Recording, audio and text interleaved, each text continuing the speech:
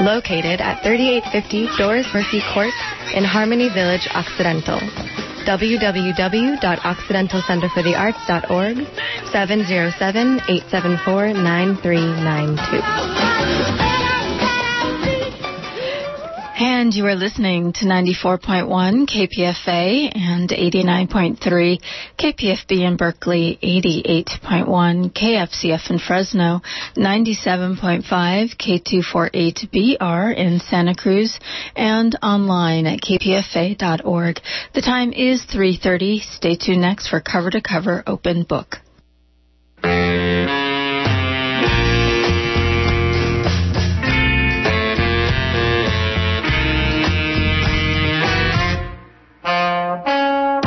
Welcome to the Poet to Poet series. I'm your host, Nina Serrano.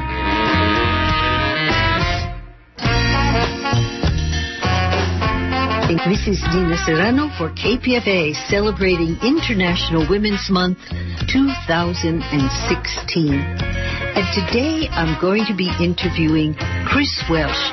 She is our honoree for this International Women's Month because, 1, she's a favorite, 2, she's been here a long time and has quite a story to tell.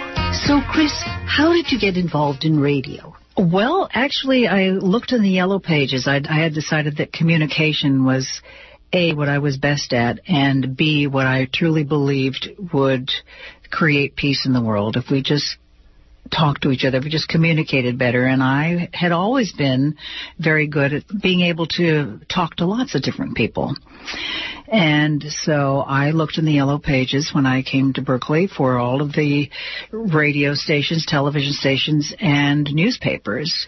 And I went around to as many as I could get to. I had no money, so I was walking a lot of places, wearing my mother's skunk fur coat, which was very, very large, from the 40s, square, black fur, looks sort of like a gorilla suit, and a dress that I had made, which was purple with red bunny rabbits. And I had purple tights and red shoes, and I had just been living in Rome recently, so I had, and you always dress, and you always wear makeup, and so I had purple and red eyeshadow on, and I had set my hair so it looked fabulous, very sort of like Rhonda Fleming. And I came up the stairs to KPFA having no idea. It was just in the listing in the Yellow Pages. And the woman, we had a receptionist, and she sort of looked at me and, may I help you? And I said, well, to whom would I speak to about a job?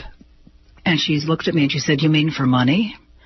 And I just was flabbergasted. I thought I said job. Yes, I mean money. And she took pity on me and she said, well, what are you interested in? And I said, women's liberation and the news. So she said, well, there was a women's meeting, another day, and I could come to that. So I showed up in my mother's skunk fur coat, and here are all these women who had just liberated themselves at KPFA. What year was this? This was 1972. They had just liberated themselves from the previous roles of women at KPFA, which had been as secretaries to the men who were on the air. And they had it. That was it. They quit, and they were now doing on-air stuff, and they were forming collectives. And so I walk in, and they're all wearing army fatigues and no makeup, of course, and I'm definitely look sort of strange. And but it was really exciting. And there was another meeting, and I came to that. And they were also teaching you how to run the machinery. So I took that class. And, I mean, I didn't have a job. I didn't have anything else to do. I was waitressing. I got a job waitressing on university. And it was the Women's News Collective. We founded it, and we started it. Tish Summers was our first mentor, lighting the fire under all of us. Incredible activist, an older woman, who was one of the 100 most something impactful people in San Francisco at one point from the Chronicle. Really wonderful, wonderful woman. And we had a great time. So that was how. So how did you get to Rome? Where did you begin to get to Rome? Oh, a little town in Illinois, and I had a mad crush. Everybody in town was Swedish. We had the Swedish days. I'm half Swedish. Lots and lots of white people. Well, not lots. The town was 7,000 people, so it's not very many people. One black family, 2 Jewish families, 1 Italian family. I had a big crush on the boy in the Italian family. Brown eyes were very attractive because they were so few and far between. And for some reason, I always wanted to, maybe it was watching Marcello Mastroianni in a movie, I don't know, but I'd always wanted to go to Italy. And I was working in Chicago, writing the Montgomery Ward catalog, and Martin Luther King was assassinated. And there were lots of anti-war activity going on then as well, 1968. And we were given the afternoon off to worship at the church of our choice. And I disappeared for 3 days. There were lots and lots of marches going on. And when I came back, my supervisor says, well, I am very sorry, but you don't work here anymore. And I was very sorry because I really liked my supervisor. And it was the first real job I'd had besides waitressing. So I took my last paycheck and had been talking about going to Europe. No one in my family had ever gone to Europe. And I bought a round-trip ticket on Icelandic and had $200 cash. And after going to a wedding in Atlanta and visiting Martin Luther King's gravesite, took off. And first went to Berlin because I had a college roommate who was German, and she was going to the Freie Universität. And so I went and stayed with her, and I was there when she came running in the door, was taking a nap. She said, Chris, Kennedy has been shot. Kennedy has been shot. And I thought, man, it's taken a long time for the news to reach Germany. And she said, no, the other one. And it was Robert F. Kennedy. All the students were gathering around this huge TV, which all was in German, of course. They were showing Walter Cronkite, who would, well, it's on this afternoon, and then all of a sudden it would go to German. So although it helped improve my German, but it was still frustrating. And well, I was going to Italy. That's what I was going to do. But from there, since it was close to Sweden, I wanted to see where my people had come from. I went there. And I was still sort of on my way. I got down to Munich, and I had a backpack, my brother's Boy Scout backpack. That was my traveling. And by this time, I had a Eurail pass that an aunt had given me. So I was getting on the train at night and going to wherever it would stop in the morning because I couldn't afford to pay any place to sleep. I barely had enough money for food, but I still had this Eurail pass. So I was going to go to Vienna from Munich, and I was going to go to a free organ concert first, so I hid my backpack under the stairs because it cost 50 pfennigs to put it in a locker. And so I hid it, and I came back from the concert, and my backpack was gone. And I was wearing another dress that I had made. This one was gold and purple and green, wide stripes, green shoes, and I didn't have a toothbrush, I didn't have anything. It was all gone. So I went back to this Mädchenheim, and there were a bunch of other young women there who spoke English from New Zealand and England who had found jobs because Munich was preparing to be the site for the Olympics, very famously where there were the shootings, the Palestinian uprising. And they were working in this hotel, and so I went to get a job in this hotel, so I did, being a Zimmermädchen. Did you have your passport in your purse? Yes, I had my passport and I had my Eurail pass. So I started working in this hotel and met a young man at a Christmas party. He was British, and we had made a date for New Year's, and in between Christmas and New Year's, he left because he had taken an offer of a job to drive a black market Mercedes. There were a bunch of folks at the train station, and he was going down there to try to get a ride back to England. And instead, somebody came up to him and offered him a free ride to Tehran instead. And he would get paid to if they could put this black market Mercedes on his passport. So he went, and we exchanged letters. And by this time, I was working in a child care situation. Anyway, so exchanging letters, and finally got to where, okay, I wanted to go to see him, or I'd lost my job or something, or both, which is more like it. So I went down to the same used car lot that he had gone to and said that I was available. And in fact, I could drive, which he could not. I was able to drive a black market Mercedes for them. And they said, okay, how about we're leaving in a couple of hours. So I packed up my little stuff, went down to the used car lot and got in this black market Mercedes. And there were two Mercedes, so I went with Saeed, who drove one, and I drove the other one. And it was 3 weeks of incredible adventure, which nearly ended up with us getting arrested, but that's another story, in Turkey. Finally ended up in Tehran and still not in Rome. I'm still trying to get to Italy, but was in Tehran for a year. Saeed was married to a Romanian woman, Bulgaria. That's what she was, Bulgarian. And we stayed with her, and she was very, very happy to see him, and she knew that we were on our way to Turkey because he wanted to deliver the cars to Syria because that's where you could make the most money. And the U.S. didn't have relations with Syria at the time. And so I was going to have to stop at the Turkish border. And he didn't want it on his passport. It had to be on my passport. So we ended up at this little border town in Turkey. And he pretended he didn't speak anything, which he spoke 5 or 6 different languages. And so the guy had to deal with me, but he was highly suspicious. And so he brought in the village English teacher to communicate. And everything was revealed that, in fact, this is phony and false. And Saeed was disgusted. Now it was going to cost him an arm and a leg to get to this car. But at any rate, the school teacher invited us back to his house to stay, and he brought out a picture of himself and Robert Kennedy, because Robert Kennedy had visited this village about the Peace Corps. So first we go to this border, and Saeed tells me, do not get out of the car. Don't let them see you. And he goes in this room, and he has been bribing border officials as we've gone along with Nivea cream and with dresses in various sizes and cartons of Kent cigarettes and things that he was prepared. This is what he does for a living. And so he gets here, and I'm supposed to hide, and he comes storming out and comes over to me. He's furious, and he says, you let them see you. And I was like, what? And he said, get out of the car. And so I get out of the car, and here are all of these soldiers. And he said, they say that I can go through with the cars, but I have to leave you here with them. I mean, no one that loved me knew where I was. No, could never have found me. It would be months. He said, and then they could send you through to the other side, and then they could play with you for a while, and then they'll send you back.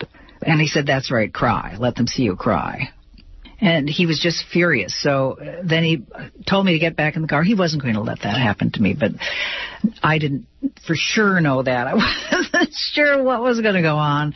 So I get in my car, and he's in his car, and he takes off, and we're driving 120 miles an hour, literally, over these roads. He's just furious until we get to the town where the English teacher was. And then we're at another border, and we're paraded around the village, and the English teacher is very proudly showing off yet more Americans that he's acquainted with.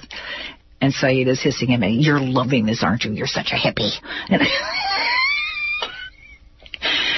Anyway, so he puts me on the bus and tells me not to talk to me, not to get out. And he finds me a seat. There's a little boy and his father, and he asks the father to move to the seat behind so that I can sit next to the little boy so that I will be safe.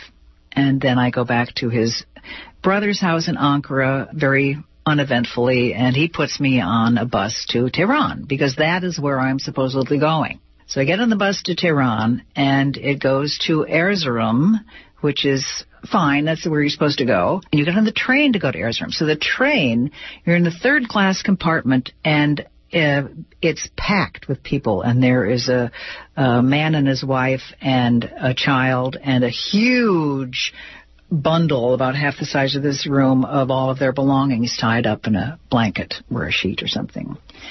And it's jam-packed in there.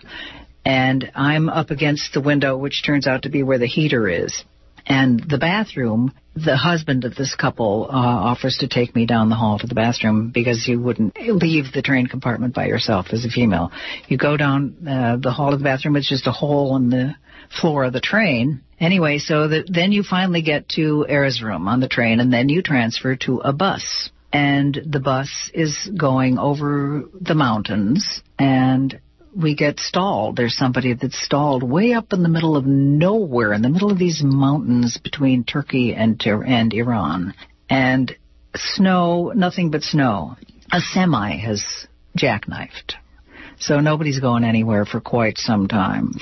Anyway, so then we get to Tehran, and it's very late at night, and I find the address of the hotel where my British friend, not quite yet a boyfriend, I'd only known him for 24 hours.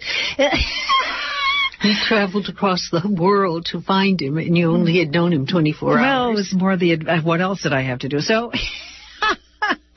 I was 20-something, what the heck.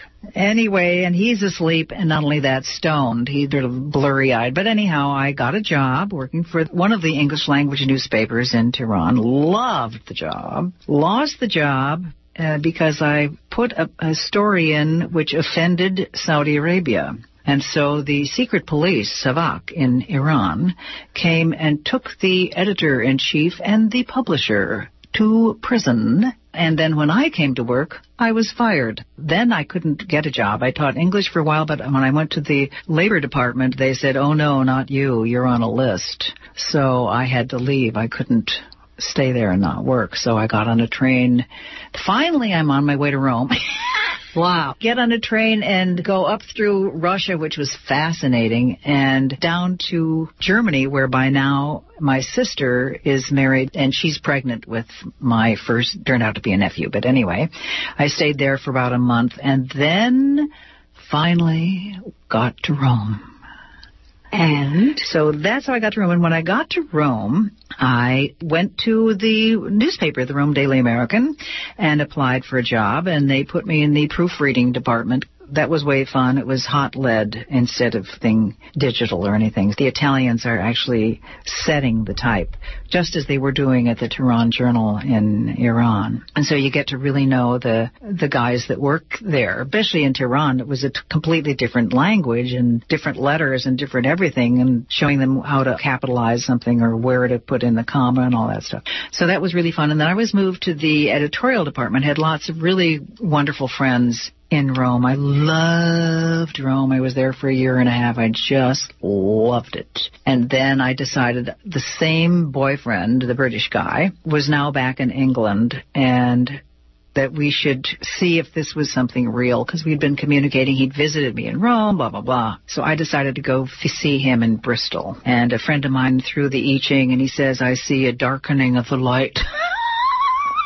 Which in fact was true, if only for the weather, because Rome, it's like sunny 300 days of the year. And then you go to England, which it was July and cold and dark. And I got pregnant probably within 15 minutes of landing on British soil. And it took several months to arrange, very difficult to arrange an abortion.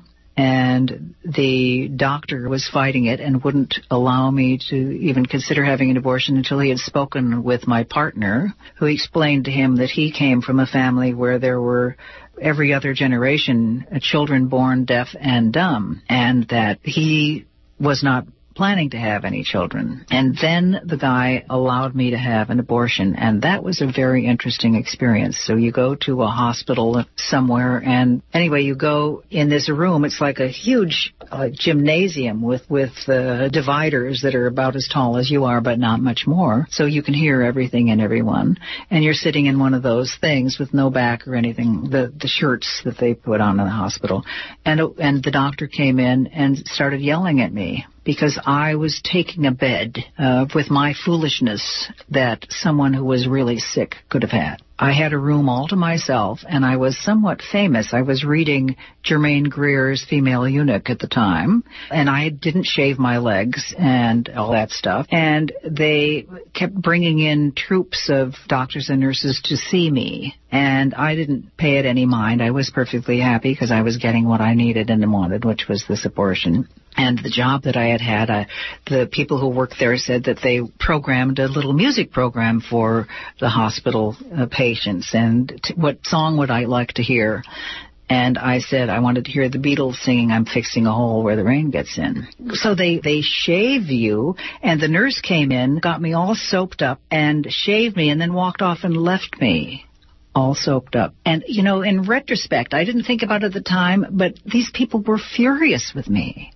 Absolutely furious that I was exercising my right to have an abortion. And I didn't even notice it, didn't let it just... I was doing it, it was happening. It was a major operation. They knocked you out, and you went into surgery, the whole thing. It's like very elaborate. And when I came out, they turned on the radio for me, and here are my coworkers saying, "Well, we couldn't find that song, so we're playing this one. Bang, bang, Maxwell's silver hammer came down on her head." It does happen to be on the same album. Oh, well. Details. Anyway, shortly after that, I heard that my grandfather was dying in Van Nuys, California, so I decided I had to come back to the States for that. So I was gone a total of 4 years and came back to the States, fully intending to go right back to England or my boyfriend, whatever. But oh, well, my grandfather did, in fact, die, and I stayed with my grandmother in Southern California for a couple of months, and then I'd always wanted to live in San Francisco. I was going to stay here and make some money and then go back to Europe. And I didn't know anything about San Francisco, but I had a friend from grade school when I could stay with her. So I got on the Greyhound and came up to Berkeley, actually getting off in Oakland, then started applying for work. At radio stations, television stations, and newspapers. And that's how you got to KPFA. Exactly. Thank you so much, Chris Welsh, for joining us for International Women's Month. Our theme today has been gender equality, from commitment to results. And your story illustrates that so beautifully, and we thank you, Chris Welsh.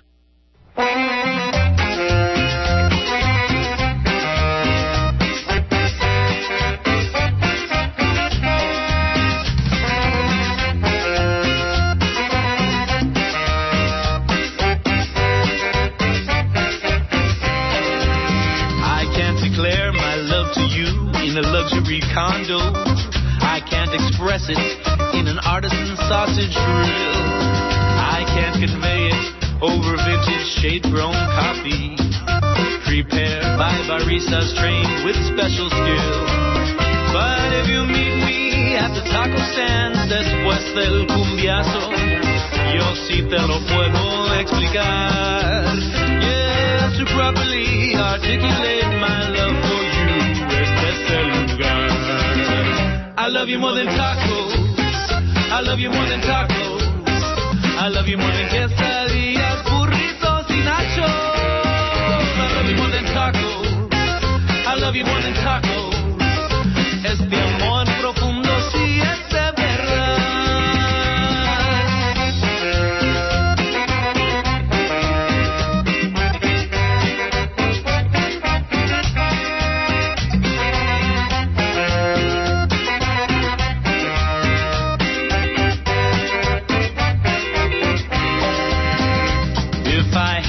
Al pastor super burrito que llevaba aguacate y crema tú, y tú me decías que tenías hambre, I would give that super burrito to you.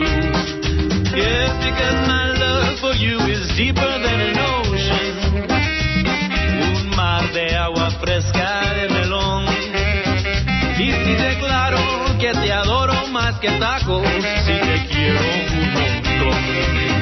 I love you more than tacos. I love you more than tacos.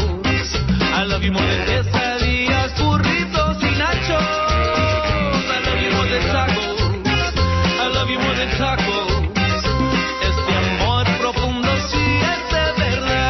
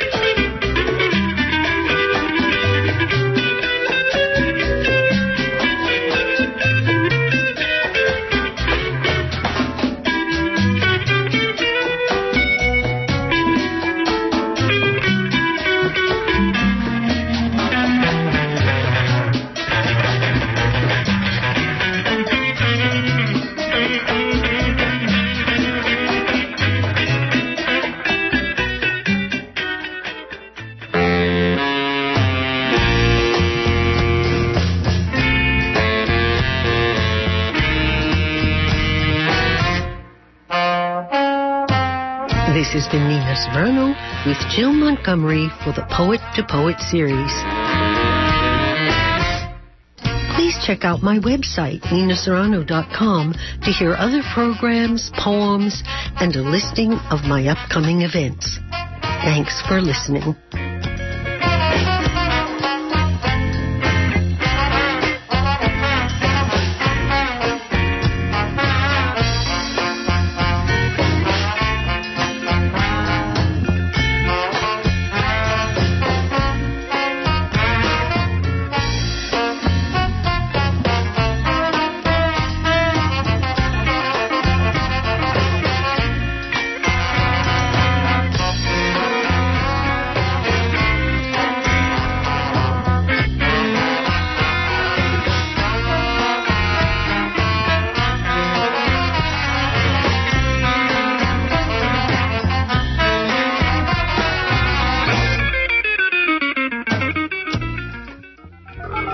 Attention KPFA listeners, KPFA's mini summer fundraiser starts Wednesday, July 27th.